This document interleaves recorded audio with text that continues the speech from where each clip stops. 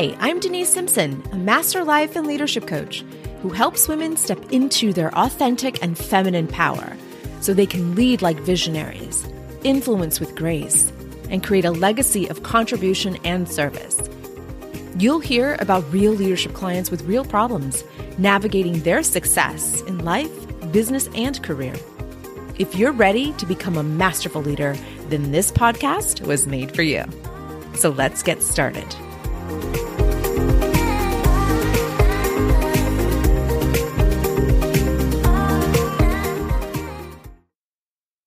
Hey, my friend, welcome back. Happy day.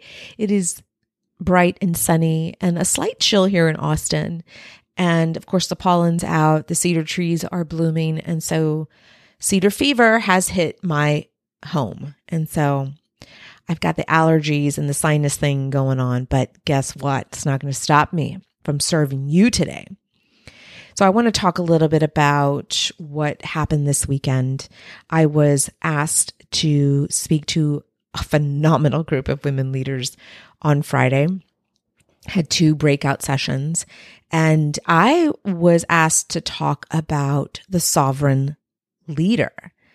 So this leadership concept is something that I am building out as we speak. I'm building a gorgeous curriculum around this idea of the sovereign woman who is a leader. And so what I want to know is how she was raised and socialized as a woman, how those conditions and patterns and socialization neurology that she has, how has that impacted her leadership in a negative way or in a positive way? I want to know there's a relationship between these two things.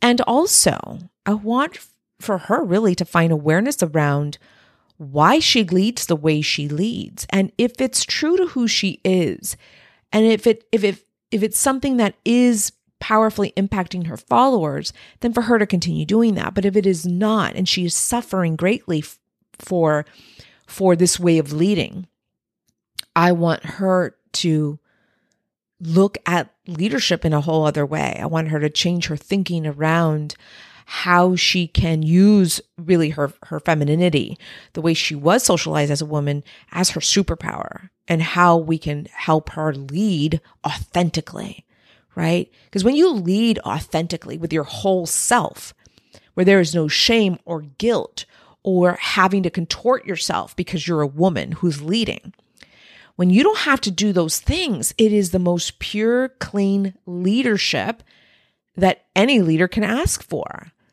And so I want her to find that authenticity within her. I want her to know who she is and why she leads the way she leads. I want her to understand why she believes what she believes and why she's been leading from that belief system. I really want her to step into her authority because she has autonomy. So the title of my lecture was called The Sovereign Leader: How Women Lead with Authenticity, with Autonomy and Authority. And I wanted to test out some ideas with this group, and I walked away with incredible information, a lot of feedback. I walked in with a disclaimer of we're going to disrupt some shit. Meaning we were going to disrupt her neurology, and for her to come with an open mind to this talk. And she did. They all did. And I walked away with some fantastic feedback. And really, I used this as research. This was research time for me. And I was so lucky to be able to do this and had a wonderful time meeting some incredible women along the way. So after one of my talks, I had this amazing woman come up to me. She was vulnerable and she was stirred up from my lecture. She had had enough. She came up to me and said, I want to talk to you privately about how you can help me with burnout and this anxiety and this depression that I'm feeling. She said, I'm feeling so sad and I'm feeling so lonely. And I don't know what to do with this. And I asked her why she didn't bring it to the attention of the group. And she said, honestly, I was afraid of what they were going to think. I am afraid of being judged. I'm afraid of people thinking I'm a fraud, that, my reputation is that of one of the strongest female community leaders in this city. And I don't want anybody to know that I'm suffering quietly and silently and alone. And this is why I am doing this episode today on mental well-being at work, your mental health at work. Here's what's interesting. We spend most of our lives in the workplace, in the organization. Whether you are working for an organization or you are an entrepreneur or a small business owner, you are spending easily more than 45, 50 hours a week on work. And because we're spending so much of our days, of our time in the organization, we are wrapped around the culture of the organization, right? We adjust ourselves nicely. We become part of the tribe. We become part of the culture. And some of these cultures in these organizations aren't open to talking about mental well-being. And I'd like to think that now organizations are opening up to this idea of speaking up when there is something wrong or when something doesn't feel right or when you're just not okay. I think that something positive about COVID-19 and this pandemic has done is really put a lot of the onus, the responsibility on the employer, on asking, how are you doing, on occasion at least? Because as leaders, we are responsible for the performance, the output of our employees. I mean, that's the job of a leader. And so wouldn't it be to your advantage to find out how they are doing, how you can support them, what kind of programs or health benefits that your employee can take advantage of to help them through this crisis, to help them through this season of their lives? So here is the approach I want to take for this episode, is that if you are a leader, and I know I'm speaking to all leaders right now, if you are leading, I want for you to consider a few things today. I want for you to consider how you can support them, how you can create a silo or a container where your subordinate, your follower, your employee is able to tell you how they are doing. So I have a few ideas for you to consider today. But before we do that, I want to draw your attention to a Harvard Business Review survey. It was conducted on 1,500 people from 46 countries and asked them about their well-being. And one of these questions was, thinking back to the start of COVID-19, how has your general well-being changed? General, as in general life, which includes personal, business, professional life.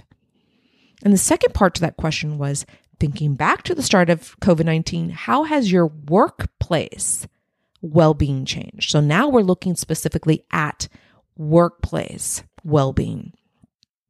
So let's look at the findings for the general well-being and how had that changed.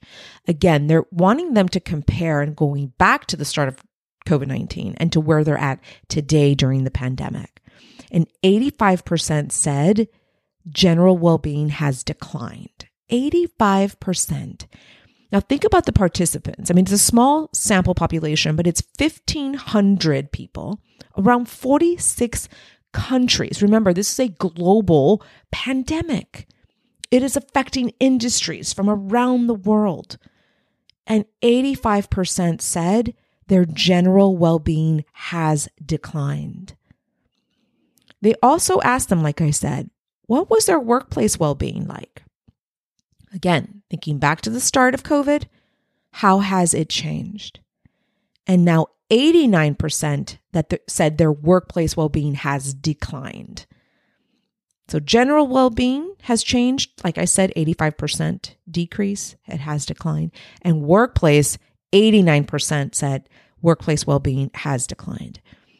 These are very large numbers. This is very high. This is very interesting because it's not just a United States thing. It's just not an issue with the US, right? When we talk about well-being in general or well-being in the workplace, this is not just a United States issue. I just want to draw that attention to you because this is bonkers. This is so mind-boggling that 46 countries were surveyed and these participants all said their general well-being has declined and their workplace well-being has declined. So if we look further into the general well-being, they are attributing 50% of that to mental health decline. Now, they didn't go into the specifics of mental health. Does that look like anxiety? Does that look like depression? What does that specifically look like? So there was no breakdown there. But of the 85% who said their general well-being had declined, they said 50% of that is attributed to mental health decline. They also attributed to increased work demands, basic physical needs, isolation and lack of connection, home life struggles, disengagement from work, lack of leader support, and job security concerns. So that is all under, these trends are under the general well-being. Again, the 85% said their general well-being had declined. Now let's look at the workplace well-being. It's really important to see this as well, because I love this idea of surveying their general mental well-being, their health, which includes health and physical well-being, versus their workplace well-being. So again, of those that said 89% of their workplace well-being was declined, they also said that 56% of that was because of increased job demands. So 56% was attributed to new duties, new assignments, maybe a shift in the structure, obviously a shift in job descriptions. Things were added, things were taken. But increased job demands means that specifically they are now asking to do more from home or from their physical workplace, increased job demands. Others said struggles of losing connection, growing disengagement, prevalence of new technology, right? New technology was pretty big during the pandemic, home life struggles, and significant employment changes. So this survey right here says so much to me. It says that people are suffering in their personal lives and in their professional lives. There is so much to be said about this finding here, because I've always said you have to serve the leader in all aspects of her life, not just her professional leadership life, but her personal life, her personal well-being. And when you serve yourself first, you're serving your needs, your personal desires, your mental well-being, your physical needs, your spiritual needs. When you are serving yourself first, then, my friend, you can then serve another in this way, right? If you're not recognizing the signs in yourself, right? The fatigue, the exhaustion, the burnout, the anxiety, the depression. If you aren't able to identify these things in yourself, then you will not be able to identify these things in others. And as a leader, you are on the lookout. You have to be on the lookout for how your employees are doing. But we're going to serve you first. And so find awareness around what your needs are. Are you okay? That's the first question I want you to ask yourself. Am I okay? But really, am I okay? And just like this leader who approached me after my talk, she was very candid and very open and vulnerable, but to me, a stranger. She came to me as a stranger, again, because of what she believed others were going to say or think about her. And if that's what you have to do, is to talk to a stranger, then I'm the stranger for you, okay? DM me over on IG or just go straight to my website and email me from there. Because you're not alone in this. You do not have to suffer unnecessarily. There are tools, there is coaching, there is therapy, there are modalities that you can use today that will help you recognize why you're feeling what you're feeling, why you're behaving from those feelings, and what results you're creating because of how you are feeling. It's your duty, it's your obligation to serve yourself first. So again, that's the first thing I want for you to do, is ask yourself, am I okay? But am I really okay? And then take some notes, journal what you need to journal, get it out of your brain and onto paper. Just that act alone is very therapeutic. And then I want for you to embrace your vulnerability. I know as women leaders, we are conditioned to not feel emotion, to not talk to our loved ones about how we're suffering. We'd rather suffer in silence than tell someone that we care about or someone that knows us intimately. But I want for you to embrace your vulnerability right here, right now. I challenge you right here to normalize these conversations around difficult emotions and mental health. I want for you to normalize this by talking to others about how you are feeling. And when you're ready, asking your employees, your followers, your subordinates, how are they doing? Right? I want for you to lead by example here. So first, normalize it for yourself, and then you take this behavior to the organization so that your employees get to see that this is normal talk. We get to normalize this. We need to talk about this crisis that we're all collectively living through right now. Again, that study with 1,500 participants in 46 countries. This is not just the US, my friend. This is all over the world. And I want for you to be the first to normalize this in yourself and in your organization.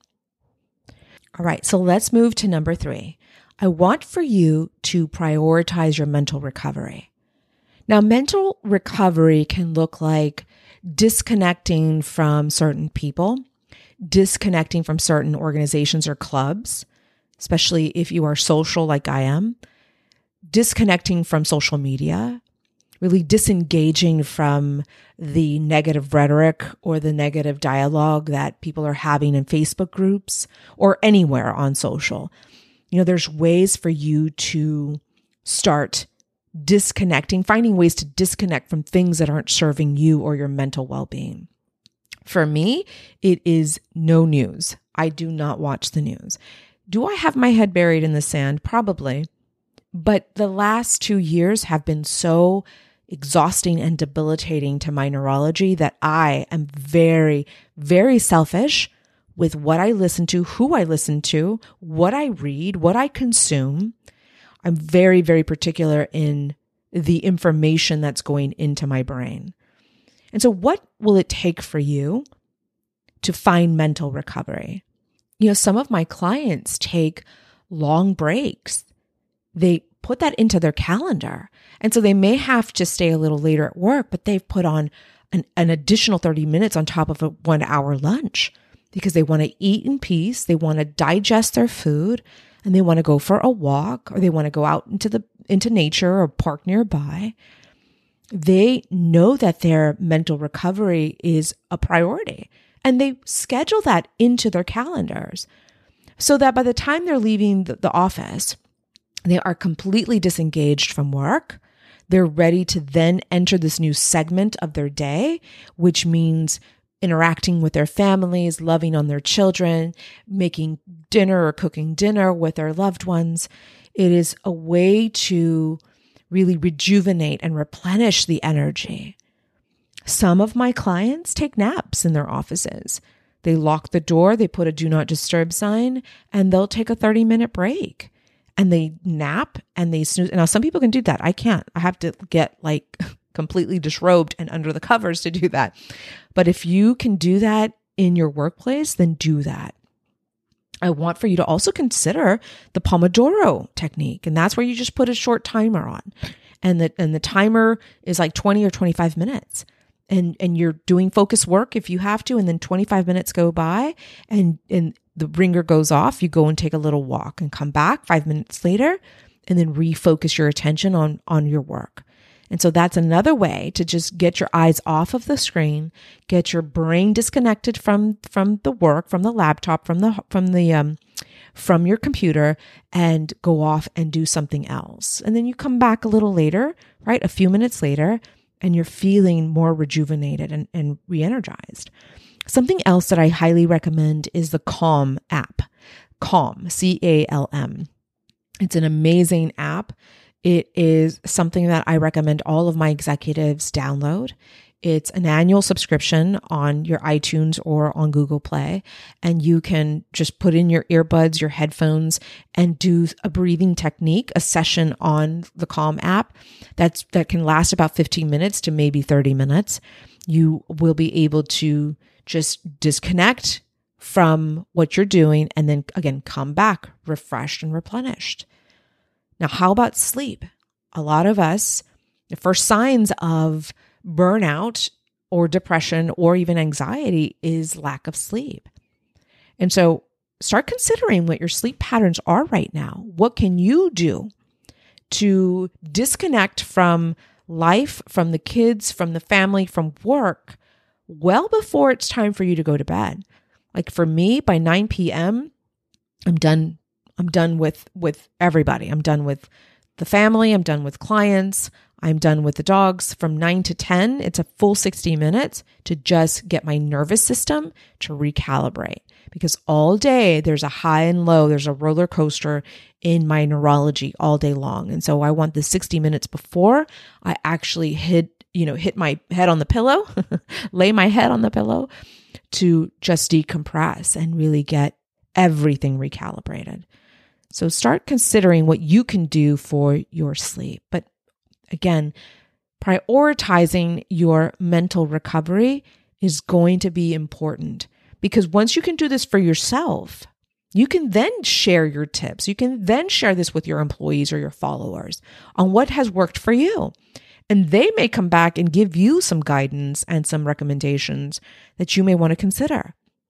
And so again, lead thyself first. Take care of you first before you can help another. So that was number 3. Now, the last thing I will leave you with is to find a support network or foster one at least. And you can do that in your inner circle, right? Those that you trust, those that you can talk to openly and candidly about your mental well-being, your mental health. And you may even find some supportive groups over on Facebook. I'm not a big fan of that, but if it is your only resource, then I encourage you to find some positive, healthy groups that are supporting women or women in leadership. And make sure that the conversations stay positive. I know that when we have, we've cultivate these groups that allow vulnerability and allow for us to air out our challenges and difficulties, it's like everybody swarms in and either supports you or is against you. And so be careful with others' opinions when they're strangers online. They're looking at you through their lens, through their filter of the world. And so their well-meaning guidance may fall flat on you or may be harmful to you. So take that into consideration when you are searching for a support group online. But it's important, my friend, that we speak up about our mental well-being. Know that you're not alone in this. This is a global pandemic, and this study has proven that our mental well-being is being affected. It's being impacted. Now, I can't predict the future. I don't know what the future holds. I don't know how or when we're going to bounce back, but I do know this and do know that the human is resilient. I do know that our spirits are meant to evolve and expand and to keep moving forward. This is perhaps maybe a season in our lives where we are talking so heavily about mental well-being because of this crisis that we're in. But I want for you to walk away from this episode knowing that you're not alone. And secondly, I want for you to prioritize your mental well-being. And you have plenty of people out here wanting to support you through this. All right, my friend, check in with yourself. Again, I want for you to ask yourself, how am I doing? But how am I really doing? I also want for you to embrace your vulnerability. I know it's hard for us leaders to say, I need help, because everybody comes to us for help and assistance.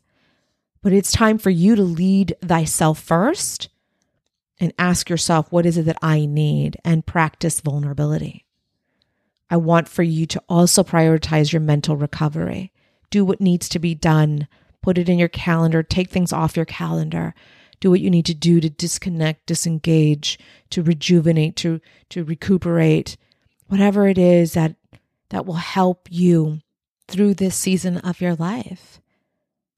It's time to prioritize ourselves and our mental recovery.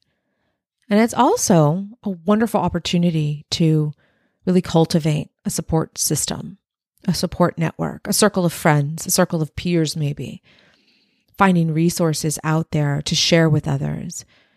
We're all in this together, my friend. We need to really look at ourselves first and what our needs are and our challenges and some obstacles and what we're really, really feeling. How are we doing right now? And then we can go and serve others because they need us. We're leaders after all. All right, my friend. I hope you found today's episode helpful. I hope it was eye-opening. I hope you took some great insights from today's episode. And as always, you can reach out to me on IG at Dr. Denise Simpson. All right, my friend, take very good care of yourself. I'm here for you. I'll talk to you soon. Bye for now.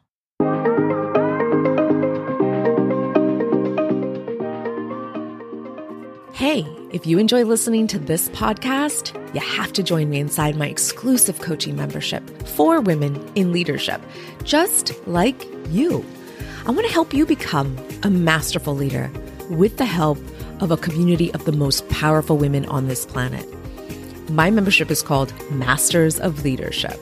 Yes, of course it would be called that. So whether you're a novice or a master, you have to join us. You're going to get the support that you need and deserve inside my membership. So head over to drdenisesimpson.com/MOL. That website again is drdenisesimpson.com/MOL. You deserve this, my friend. So join us inside. See you soon.